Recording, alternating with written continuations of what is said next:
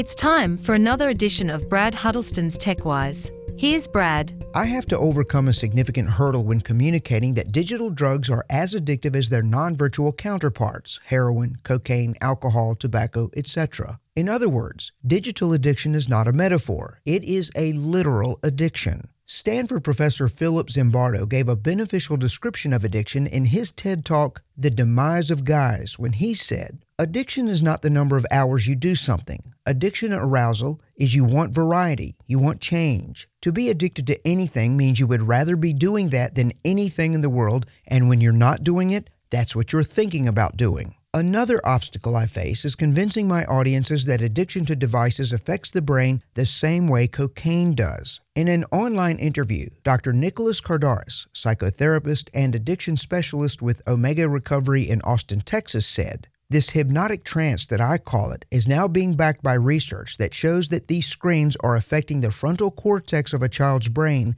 in exactly the same way as cocaine." Technology dependence involves excessive screen time, whether watching high-definition television, using a smartphone, tablet, or staring at a computer screen. You and your children are not exceptions. Are you willing to believe that?